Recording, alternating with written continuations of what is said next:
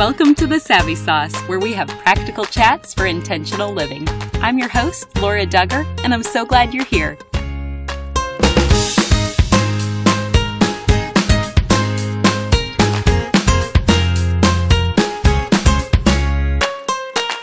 The principles of honesty and integrity that Sam Lehman founded his business on continue today over 55 years later at Sam Lehman Chevrolet Buick in Eureka. Owned and operated by the Birchie family, Sam Lehman in Eureka appreciates the support they've received from their customers all over Central Illinois and beyond. Visit them today at lehmangm.com. David Kieser is my guest today, and he is the founder and president of Midwest Food Bank, which is a faith-based organization. Their mission is to share the love of Christ by alleviating hunger and malnutrition locally and throughout the world, and providing disaster relief, all without discrimination. David's going to share story after story today of God's leading, faithfulness, and miracles, and I pray that it stretches our faith through listening and inspires all of us to action. Here's our chat. Welcome to The Savvy Sauce, David. Thank you for having me, Laura. Appreciate being here. So glad to have you join us, and will you just start us off by telling us a little bit about yourself? Yeah, married to my wife, Wilma, for 43 years. I have 6 children together and 24 grandchildren. Basically, my career growing up was farming. So I have a background in farming, but God changed that in 2005 when I got more involved with the food bank. So that's basically where we've been. Well, there's so many incredible parts to that story. 24 grandkids, that's pretty impressive. It is. But for a long time, you've had a heart to feed the hungry. So where did that heart to feed the hungry come from? I have to give my parents credit, I guess, for the start of that. My mom and dad were generous people. And I can remember a time back when I was about 7 years old. We moved from Mackinac, Illinois to Bloomington, Illinois in 1961. And I can remember a year or two after we moved over there, my mother was bringing too many groceries home. And she would put the groceries away that she had bought for our family, and then she would load some extra groceries in this little red wagon. And she'd ask me to take it down the road and up this dirt lane and share them with the neighbor there. What it was, Mom wasn't buying too many groceries, but we had a neighbor that they had 8 children. There was 9 of us and 8 of them. And Mom and Dad seen that they had a need, and so they just simply filled that need. So maybe more by their actions and by their telling us was probably where I learned early on in life. And then as time went on, the food bank original start in 2003, which is 16 years ago, we seen a little article in a Pantograph, which is our local paper, and they were asking for help. There was 10 nonprofit agencies asking for help to keep their pantry shelves with food so they could feed families that were in need. So we responded to that article, never intended for it to go any more than that. And here we are 16 years later with a God that's bigger than the whole universe doing things through people that are pretty small. But he has blessed that effort very much. Well, and I can't wait to unpack it more and hear all of these incredible stories.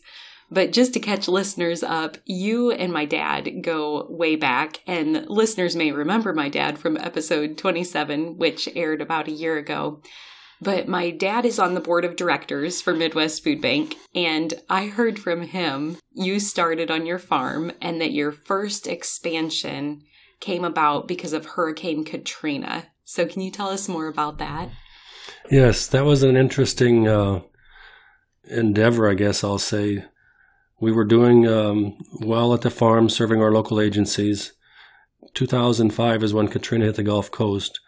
And by now we had probably 60 or 70 agencies coming to the farm to pick up locally. And the reason we responded to the Katrina need was on TV we seen 1-800-RED Cross, 1-800-CELL-ARM, please help. And it was enough times on the TV that you could tell this was something unusual. At that point, I didn't know, and most of us didn't know, that was the biggest natural disaster the United States had ever had. Over 1,800 people were killed, and thousands were displaced. So we decided as a board that we could take a semi-load of food down. And so we loaded up a semi-load, and we had a reefer trailer, refrigerated trailer. And my wife and I headed down to Hattiesburg, Mississippi. But prior to getting to Hattiesburg, I pulled off at a gas station to just to try to get a landline call made because the cell towers were down. When I pulled into this gas station, I told my wife something didn't seem right. I said, there's just, it just seems like that there's cars sitting all over the gas station, but there's nobody at the pump. So when I got out of the truck to go into the gas station, people started getting out of their cars and walking towards our semi.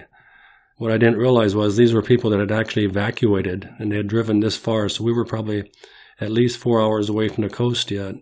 But they were sitting in the parking lot with their cars out of gas and the gas station out of gas, so they could go nowhere. The only transportation they had was their legs. And when they walked, the two ladies walked over to me at first, and they sighed when they put their arms around me. And I could tell it was a sigh of distress. And they said, "Are you here to help us?" And I said, "I'm here to help whatever I can. This was not my final destination, but what do you need?" And they just explained to me that they had gotten stranded there without gas. And so I opened the back of the semi. It was a reefer trailer. And many of the people in the cars, in fact, all of the people in the vehicle started coming over behind the truck. And they were just trying to cool themselves with the air that was coming out of the back of the truck. And then getting water and some fruit that we had. And I just realized at that moment that there was something bigger ahead of us, because what happened at that moment was what reminded me of my dad driving a tractor with a hay rack on a snowy day in a pasture, and I'd be kicking off hay to the cows. They'd come to the hay because that was the only source of food they had or drink. It made me realize that these people were in desperate need. So after giving them everything they needed at the time, we closed up our doors, we made our call, and headed into Hattiesburg, only to be more persuaded by God's Spirit that there was more work to do. There was more people hurting much worse than the ones we'd already seen. And so we unloaded that first load. It was late at night, planned on going back and starting a farm. Had no idea what was ahead of us, but when I was there unloading that load at the Salvation Army in Hattiesburg, I seen people getting out of 15-passenger vans crying, holding a pillow or some item that they brought with them. That's all they had. That's all they had saved or got to keep from the storm. When we got done with the load, the Salvation Army brothers that were standing around this generator, there was a generator with a light there, about 12 chairs, and the majors and the captains were talking about the next day, and this was pitch dark at night. So I stayed there with them for a little bit with my wife, and then I told them I needed to get to the truck so I could go home and start farming. And they said, "Well, let's pray together." So we prayed together. And as I left that circle, one of the men followed me, and he said, "David, we want you to bring back 10 more semi-loads of food." And I said, "I will," without even hesitating, with the knowledge that we didn't even have 10 loads of food in our warehouse. So that was an experience that I think was the beginning of an exit for myself as far as our farming operation, our family operation, and the future of Midwest Food Bank. I look back now and I see how God started to take me away from the farming and really to start to build on that. But I want to just share a couple more stories, or at least one more story on the third semi-load that we took to Biloxi. So we went home with that first one, reloaded, went back. Third one, they asked us to go into Biloxi. So that was right where all the damage had been done. And I was about 2 or 3 miles maybe from getting there, and I didn't know exactly because road signs were down and you didn't have much to go by. But there was a state trooper there, and I stopped to ask him, I said, "How much further do we have to go?" And he said, "Your nose will tell you." Again, an impacting memory that I've got. And he was right. When we got to Biloxi, it was a very sad state of affairs.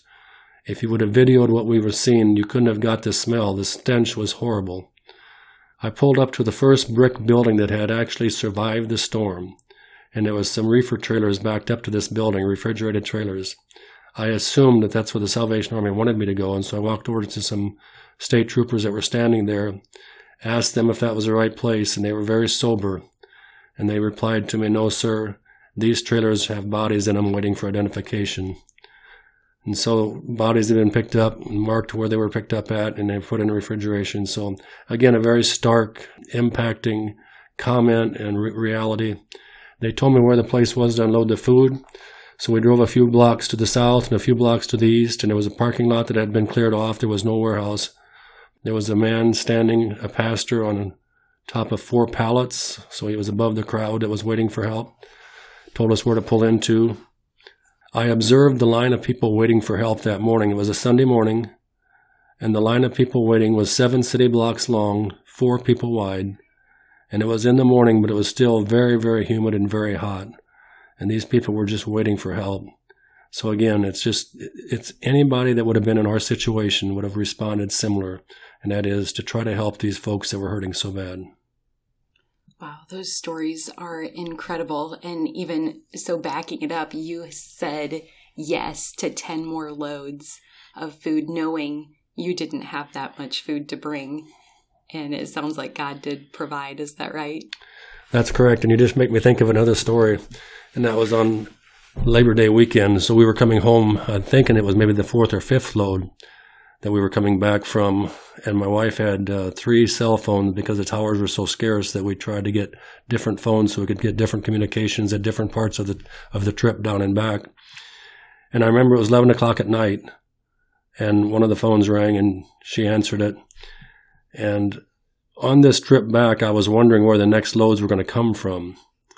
But on that particular night, God chose to have somebody call me from Morton, Illinois. And he was sharing with me that after church that Sunday, they had actually asked this congregation that was interested in helping Midwest Food Bank help those in Katrina, they should stay after church and they would have a meeting. So they met in a Sunday school room. He said there was over 100 people that stayed. They made out a plan that on Monday, Labor Day, they would try to gather up as much food as they could and take it to a warehouse here in Morton. They would shrink wrap it, palletize it, shrink wrap it, and have it ready for the food bank over in Bloomington. And this was Sunday night, not Monday night, that he called me, and he said they had already had over 2 semi-loads of food gathered up, and they were taking it to the warehouse. And it just struck me when I hung up. I was so taken back. I was so humbled by that God would say to me, David, your job is to drive the truck. I'll take care of the other things that you can't take care of. And it had to be things like that to keep us involved and keep us tracking in the right direction, because I couldn't at this point walk away from this situation and think about farming back in Illinois when so many things were happening and God was just opening doors and sharing his presence with us because he knew we needed it. He knew that we was too weak to know what the future held. So it's stories like that I just have to say that gave us the courage to keep moving forward. And speaking of the farm, how did you make that decision to move from the farm into town? Well, that's interesting. When we started in a first 2-car garage, that was not a big decision. That was a decision, but our family could make that fairly easily. Then when we outgrew the first location or the first building, we moved into a second warehouse on our farm, and that wasn't too bad. We took our machinery out of the warehouse, parked it in God's warehouse outside, poured a concrete floor, put heat in the floor, and we put air conditioning in the building, so it was temperature-controlled warehouse. And we thought that would work forever, but it didn't. In 2005, I think we were up to maybe 75 agencies, and now we're doing work disaster relief that we could tell by now that was going to be significant. It was not going to just be a couple of weeks. And so we've been praying about looking and about moving, found a building in Bloomington, but it was $1.2 million. We had never raised funds like that before. We had never been exposed to that type of situation. So I felt like it was very needful to try to help the people that we were serving better. So the people that were coming to our farm to pick up food, the agencies, they were waiting 4 hours in line to get service. And I just felt like if we were a for-profit company, we would not make our customers wait that long. And so we should try to address that. But still, it was a struggle because of the funds that it took to move. So I remember one loadout day, I went to every vehicle that came to pick up food and asked them if they'd pray for us, that we could make the right decision. I just knew that they were part of us and that God could work through them as well as us, and together maybe we could find an answer of going for sure or not. And I'll never forget when I came upon this old rusty conversion van from Decatur, Illinois, and a single lady sitting inside in the driver's seat. And I started to ask her if she would pray for us so we'd know if we should go or if we shouldn't. And without hesitation, just like the snap of a finger, she said to me, David, he owns the cattle on 1,000 hills. Go, trust him. That was so impacting to me. I'll never forget it. She could have took the door of her van and opened it, hit me in the stomach, and it wouldn't have been as much of an impact as what she told me. There was a lady that had nothing, And she was coming to Midwest Food Bank with a vehicle that was barely roadworthy to pick up food for people that had nothing. And I just felt like God had such a tremendous, powerful way to say, David, and the rest of you, go forward. I've just told you through this lady. And it did. It made the decision for us. That night the board had discussion. I recommended that we follow going forward. And God bless that. It didn't take very long at all. And we had over $600,000 pledged to the warehouse if we would buy it. And so, again, I'll never forget that verse, Psalm 50, verse 10. Like I say, he owns the cattle, he owns everything. And if it's all his, then all we're doing is just trying to use it for his glory. So that is so incredible. And it just sounds like God was already working and moving in these ways, and you were just able to join in to what he was already doing, and he provided the right people at the right time.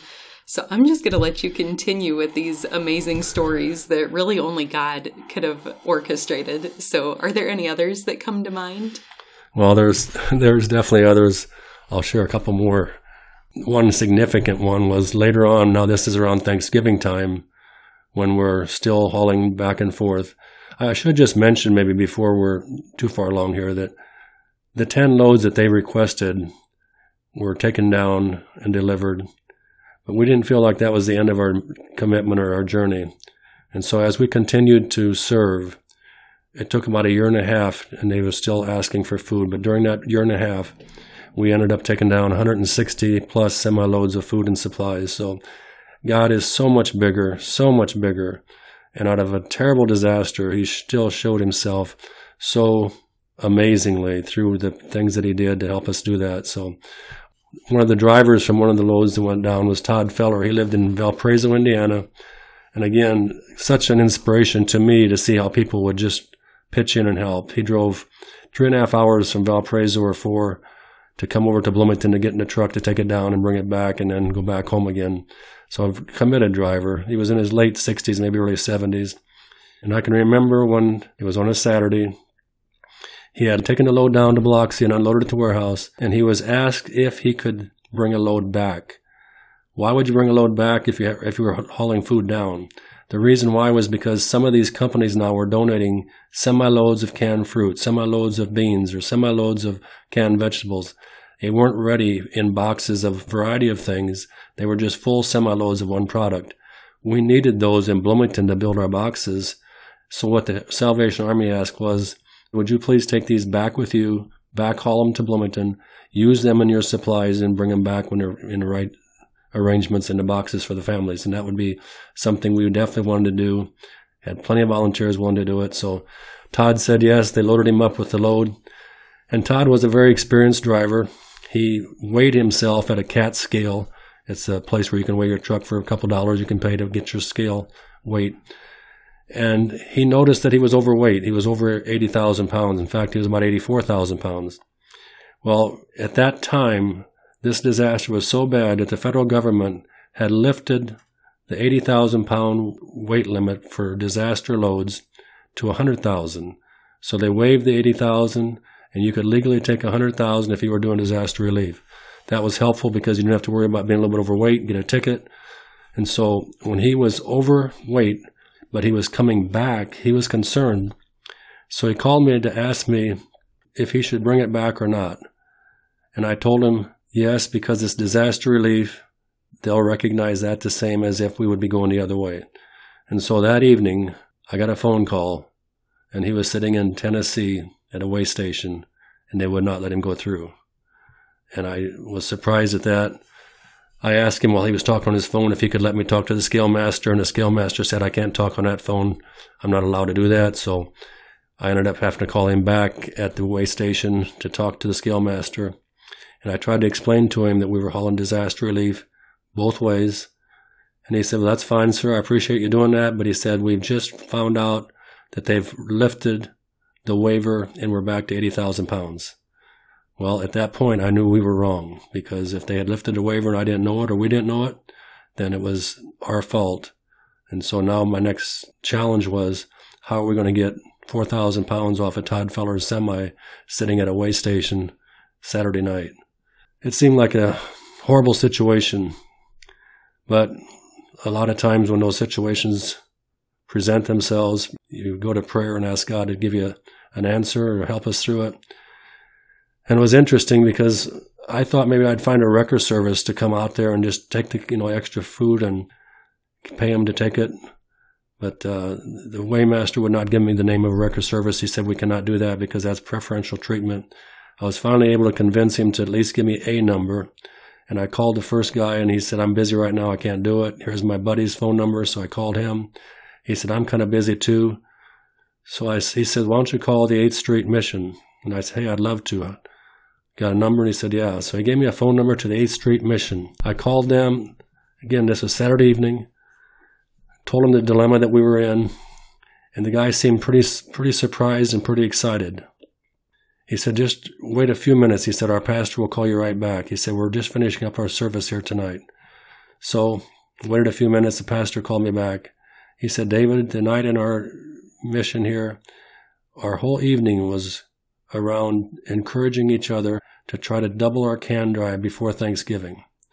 And he said, we've got 3,000 pounds of canned food, and we were hoping to get up to 6,000. Well, we had 4,000, plus their 3,000 would give him 7,000. And he said he knew where the scale was. He would get some pickup trucks, and he'd go out there with his men. It turned out to be a very, very blessed night. And who knew that morning when we were loading and overloading the truck, coming to Tennessee and finding out we're overloaded, thinking that we had a dilemma, all of that was answered prayer. God had somebody in Tennessee that needed food, and we were able to let the people at the mission see how God works through prayer, His faithfulness when we trust Him. And so it was just another one of those situations that you can't hardly, I don't want to say believe that it happens, because you have to believe everything that God does. He can do anything. But it was amazing to see how God unraveled that whole situation. Todd Feller ended up getting pizza for all the guys that came out there. They had a little party after they got done. And it turned out to be just a blessed story and a blessed situation. So that's just another miracle of God working. And I just love hearing how He personally met all of these needs and these prayer requests. And now a brief message from our sponsor. Sam Lehman Chevrolet Buick in Eureka has been owned and operated by the Birchie family for over 25 years. A lot has changed in the car business since Sam and Stephen's grandfather, Sam Lehman, opened his first Chevrolet dealership over 55 years ago. If you visit their dealership today, though, you'll find that not everything has changed. They still operate their dealership like their grandfather did, with honesty and integrity. Sam and Stephen understand that you have many different choices in where you buy or service your vehicle. This is why they do everything they can to make the car buying process as easy and hassle-free as possible. They are thankful for the many lasting friendships that began with a simple, "Welcome to Sam Lehman's." Their customers keep coming back because they experience something different. I've known Sam and Stephen and their wives my entire life, and I can vouch for their character and integrity, which makes it easy to highly recommend you check them out today. Your car buying process doesn't have to be something you dread, so come see for yourself at Sam Lehman Chevrolet Buick in Eureka. Sam and Stephen would love to see you, and they appreciate your business. Learn more at their website, LehmanEureka.com, or visit them on Facebook by searching for Sam Lehman Eureka. You can also call them at 309-467-2351. Thanks for your sponsorship. Are there any other stories that you can think of? Well, I guess I would say that there's been times when we were expanding the food bank so that we would find out that somebody wanted to have a food bank. Maybe I'll use Indianapolis as a reference. There was some businessmen that came over to Bloomington, and they'd seen what we were doing and wanted to know if we could maybe have one in Indianapolis. And again, looking back, the decisions looked like they should have been easy to make. But when you're at the moment in time, when you make a decision and you're looking forward, I'm the kind of guy that really needs to have God tell me directly, yes, do it or not do it. Kind of like the lady in the van, that kind of experience. But so we had a couple meetings with the Indianapolis team, and even had someone from Indianapolis that was willing to donate a building, which was a huge part of expansion. Still, we weren't quite sure if we should move ahead and grow that much or if we shouldn't. So I remember the last meeting we had with this group was on a Wednesday, and the following Saturday, I was working at the food bank in Bloomington when the front door opened up and somebody walked in. It was Jim Kapinski, one of the men from Indianapolis with his wife. And I was like, why would you drive 2.5 hours without calling? I'm not even usually here on a Saturday. And he said, well, I just wanted my wife Rose to see what I've been seeing and feel what I've been feeling about the food bank. And so we just drove over mostly to look through the windows and just let her see the place from the outside. I said, well, that's great. I said, well, if you're here, I'll be glad to give you a tour. So I gave him and his wife a tour. Got back out to the front door about 40 minutes later. We knew we were still struggling with whether or not we were going to Indy. But they started leaving. They went through the double doors, and I started going back to my office. And I noticed he turned and came back in. And he said, David, we didn't pray. I said, you know what? You're right, Jim. We always pray when we're together and making decisions like this. So the three of us held hands. I asked Jim to pray. And during his prayer, he said, God, you know this is something that we want to do, but we want to make sure that it's with your blessing. He said, help us to trust you. You own the cattle on 1,000 hills. And I immediately broke down. Broke down meaning I started bawling. I just was so touched that God would be so faithful that at that moment in time, on a Saturday night when I wasn't supposed to be there, they came in and they left. They already went through the double doors. We hadn't prayed. They came back in, and God was still able to reveal himself and say, move ahead. I'm blessing your efforts. Because he quoted the same scripture, Psalm 50, verse 10, and he had no idea that's what we moved to Bloomington on. When I got done praying, he asked me what was wrong, and I said, you can go back and tell your people we're coming to Indianapolis because this is a sign that I have to take seriously. We all have to take seriously that God wants us to trust him. So here we are, quite a few warehouses later, and Indianapolis is doing great. So thankfully that God is so faithful to us during those times. Wow, praise God for that. And that his scripture is living, it's alive, and that he used it 2 different times, that same passage, to speak 2 different next steps to you. And I'm vaguely remembering some more scripture that was really impactful that had to do with a story in Africa. As we expanded, Africa became a target point. It pulled on us, it tugged on us enough that Danny Mott, Ralph Endress, and a few others of us went over there, and we started an operation over there. And sometime later, after we got started over there and we were operating over there, we had a flight that Denny Mott and Ralph was on that went from Chicago to London and London to Nairobi. And each of those legs are about 9 hours. So if you're visiting with somebody, you have a chance to, share some things back and forth. Well, it turns out that Denny Mott was sitting next to Mildred, a lady that came from Africa, got her schooling here in the States, had a burden on her heart to go back and help her people. And Mildred was sharing with Denny that she was starting a crocodile farm in Malindi, which is not too far out of Nairobi. She was only going to use the skins of these crocodiles, in fact, just the soft belly skin. And so, as they talked back and forth, she was using these soft belly skins of the crocodiles to make luxury handbags for ladies. When I say luxury, I mean this was real luxury. There was $25,000 to $75,000 per bag. But she did not have a need for the meat. Well, one of the things we need the most, or very badly in those kind of places, Africa, Haiti, is protein. And crocodile meat would be a great protein. And so when she was listening to Denny, what we do, and she said, I will donate the crocodile carcasses to Midwest Food Bank. They ended up visiting enough that we had another meeting after that. It got to the point where we both felt comfortable moving ahead with this. So we ended up building a crocodile processing facility in Malindi on the crocodile farm.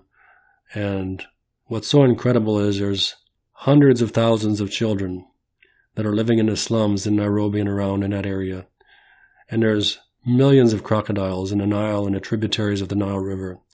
And to see that God would bring those 2 things together for the sake of those suffering kids, that they can have something that would help them learn, because a child needs the protein from conception to about 8 years is when their brain is developing. And if they don't get enough protein, their body starves their brain and they become mentally stunted and then physically stunted. So this has just been an amazing, amazing possibility. when I grew up, my mom and dad, I mean, we lived in a farm. We butchered cows and pigs and chickens and ducks, but never did I think we'd butcher crocodiles. So it was interesting to see that would come into play. And it sounds like that's been such a blessing. Yeah, it makes me think of the time when I was in Africa, too, that with all these different things happening, we meet a lot of people over there, faithful people, Christian people. And I can remember the one time a lady told me she was so thankful that we were coming from another country to help her people, so grateful that we were there. And she made a comment to me. She said, "David, never underestimate the power of the Holy One of Israel." And she paused, and looking straight in my eyes, she said, "And don't ever touch the glory." And I just thought, wow, if we can really truly do that, always give him the glory for everything he does, then we can live expectantly that great things will continue to happen. That's what he asked of us to do. And I have to say, I was recently also reminded of the word faith, F-A-I-T-H, fantastic adventure in trusting him. And that's really what it turns out to be. It's a fantastic adventure if we can just trust him. When he provides whatever the need is that we try to meet, then give him the glory and expect something else great to happen. So those are some times that I have to tell you that over and over, it's these kind of things. I'm telling them as a story now, but they happened in real time when they were happening. And you need those kind of Ebenezers to go back and say, God was here, he was here. And it helps us to build off of that. Absolutely. I think it's encouraging for everyone's faith to have these stories shared. Friends, please don't miss out on some of our best episodes. We would love to have you give Patreon a try today and pledge $5 per month to the Savvy Sauce. Automatically, you will gain access to our secret podcasts from the past year, where we've covered an array of topics ranging from marriage to Disney, priorities, time management, spiritual transformation, and more. Also, you will automatically receive 5 downloadable scripture cards designed by Ange at Jars of Grace. All of this is just for $5 per month, and the episodes and cards keep coming. Join today to see for yourself all of these amazing perks. Just visit thesavvysauce.com, click on our Patreon tab, and then click Join Patreon here. We can't wait to hear how much you love it. And I know that volunteers are a huge part of your operation. So how did you get so many volunteers? Well, Laura, that's an interesting question and an interesting part of Midwest Food Bank. I remember when we was in our first building in Bloomington, so we moved off the farm and got to Bloomington, and we didn't know how much money we would get, how many volunteers, how much food. It was all a step of faith. And I can remember people asking me, how can you get so many people coming in here to help, to volunteer? And I said, I can't get people to come in here to help volunteer. If the Spirit touches their heart to make them want to volunteer, I can't keep them out. And I really have to say that that's what I've experienced at the food bank is. It's an amazing group of people. We have over 100 semi-drivers in Bloomington alone that are willing to help. And our ratio of volunteers to staff, so for every staff member we have nationwide, we have 700 volunteers. So it's a 1 to 700 ratio. And I just have to say that recently we were going through the numbers. If the volunteers would not be there, if tomorrow they did not all show up, we would have to hire approximately 100 plus, maybe 120 full-time staff to take that place of those volunteers. And when you talk about volunteers, I drove in here in Morton at the food bank where we're at tonight, and on my way in, out in the yard in front, the grass area, there's a dedicated gentleman picking up the grass clippings. Now, I'm sure he's got a yard at home too, and he's probably taking care of it, but he sees the time and the necessity to keep this grass area in front of the building, neat and clean. So over and over, we are so blessed with so many different volunteers. We have volunteers paying the bills in some situations. We have the semi-drivers. We have electricians. It's just God's family is an amazing family. And I have to say, whoever hears this right now, if you're a volunteer, God bless you. God bless you. And if you're not, whether you volunteer at Midwest Food Bank or someplace else, I just would encourage you to consider that. There's a scripture that I just love it. It's Proverbs 19:17. I didn't even know it existed until about 2 years ago I ran across it. And it says, "He who helps those in need lendeth to the Lord, and the Lord will repay." None of us really want to be repaid for volunteerism, for helping somebody else, but what that verse tells me is that Jesus could fix all of what's wrong with the needs of the people by himself with the snap of a finger. But he chose us to do it. He left that opportunity for us, and that he would encourage us by saying, if you help those that are hurting, they're equal to you. God sees them as equals. They're not second-class citizens. If you're willing to help them, then I'm going to bless you back. And I just think that's a powerful and encouraging verse, and I guess I would just encourage everyone to read that and think about the time you invest for somebody else, how Jesus looks at that. I hope we all can cultivate more of an attitude of generosity. And if listeners do want to get more involved specifically with Midwest Food Bank, what are some needs that they can meet, and where can they find out more online? They can get midwestfoodbank.org at our website. I think that maybe we can share some phone numbers after we're done here. You can put them on the podcast, but we can use all different types of skill sets, just like I mentioned about the gentleman that was out in the yard here. So we have everything that it takes to run this business is touched by volunteers in some way or shape or form. So again, I would just say that if anybody's interested, why try to contact the local division that you're close to, and that would be on our website. All the different locations are on the website. And as far as I can tell you of a situation in Bloomington where we have 2 State Farm attorneys. It's a husband and wife, and they have been volunteering since we started on our farm. Once they found out what we were doing, they've stayed in touch, and they have become volunteer team leaders. The wife now has taken a position on our board in Bloomington. So I am just so humbled by that God would bring people that are so skilled and so qualified, and that he has already changed their heart to be a servant of his, and he allows them to come to the food bank and take on such great responsibility. I guess I just have to say that I would just beg all the listeners to pray that Midwest Food Bank can stay true to its calling and mission, so that many more who are food insecure and without hope can be served in the name of Jesus. I just feel like it's so important that we do that, and it's important that our board and our leadership continues to keep humility as our humility equals success. If we can stay humble, God will bless it.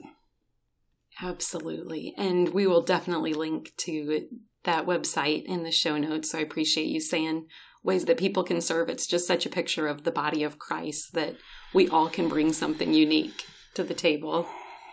And our listeners know we're called the Savvy Sauce because savvy is synonymous with practical knowledge or discernment. And we would love to hear your practical life tips. So as my final question for you today, David, what is your savvy sauce? I have to repeat the verse or the comment that the lady made to me in Africa, and that is, never underestimate the power of the Holy One of Israel and never touch the glory. I think that sums it up so well. And then secondly, humility equals success.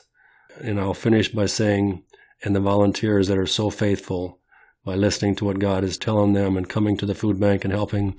There's prayers going up constantly to God for help. It may be a grandma, it may be an aunt. It's somebody caring for somebody. And when those prayers go up, God sends his Spirit down and touches our heart. And he wants us to respond to that need. And so I think together we can joyfully look forward to the opportunity to continue to keep serving until Jesus comes back.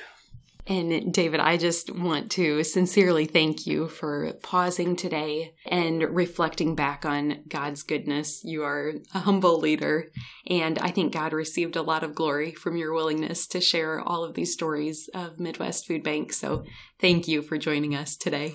You're welcome. Thank you for having me. I appreciate it. One more thing before you go. Have you heard the term gospel before? It simply means good news, and I want to share the best news with you. But it starts with the bad news. Every single one of us were born sinners, and God is perfect and holy, so he cannot be in the presence of sin. Therefore, we're separated from him. This means there's absolutely no chance we can make it to heaven on our own. So for you and for me, it means we deserve death and we can never pay back the sacrifice we owe to be saved. We need a Savior.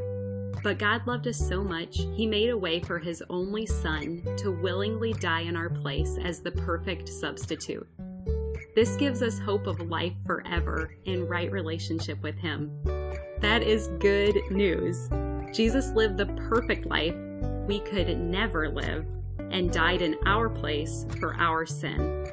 This was God's plan to make a way to reconcile with us so that God can look at us and see Jesus. We can be covered and justified through the work Jesus finished, if we choose to receive what He has done for us. Romans 10:9 says that if you confess with your mouth Jesus is Lord and believe in your heart that God raised Him from the dead, you will be saved. So would you pray with me now? Heavenly Father, thank you for sending Jesus to take our place. I pray someone today, right now, is touched and chooses to turn their life over to you. Will you clearly guide them and help them take their next step in faith to declare you as Lord of their life? We trust you to work and change the lives now for eternity. In Jesus' name we pray. Amen. If you prayed that prayer, you are declaring Him for me, so me for Him. You get the opportunity to live your life for Him. At this podcast, we are called Savvy for a reason. We want to give you practical tools to implement the knowledge you have learned. So you ready to get started? First, tell someone. Say it out loud. Get a Bible. The first day I made this decision, my parents took me to Barnes & Noble to get the Quest NIV Bible, and I love it. Start by reading the book of John. Get connected locally, which basically means just tell someone who is part of the church in your community that you made a decision to follow Christ. I'm assuming they will be thrilled to talk with you about further steps, such as going to church and getting connected to other believers to encourage you. We want to celebrate with you too, so feel free to leave a comment for us if you made a decision for Christ. We also have show notes included where you can read scripture that describes this process. Finally, be encouraged. Luke 15:10 says, "In the same way, I tell you, there is rejoicing in the presence of the angels of God over one sinner who repents." The heavens are praising with you for your decision today. If you've already received this good news, I pray that you have someone else to share it with today. You are loved, and I look forward to meeting you here next time.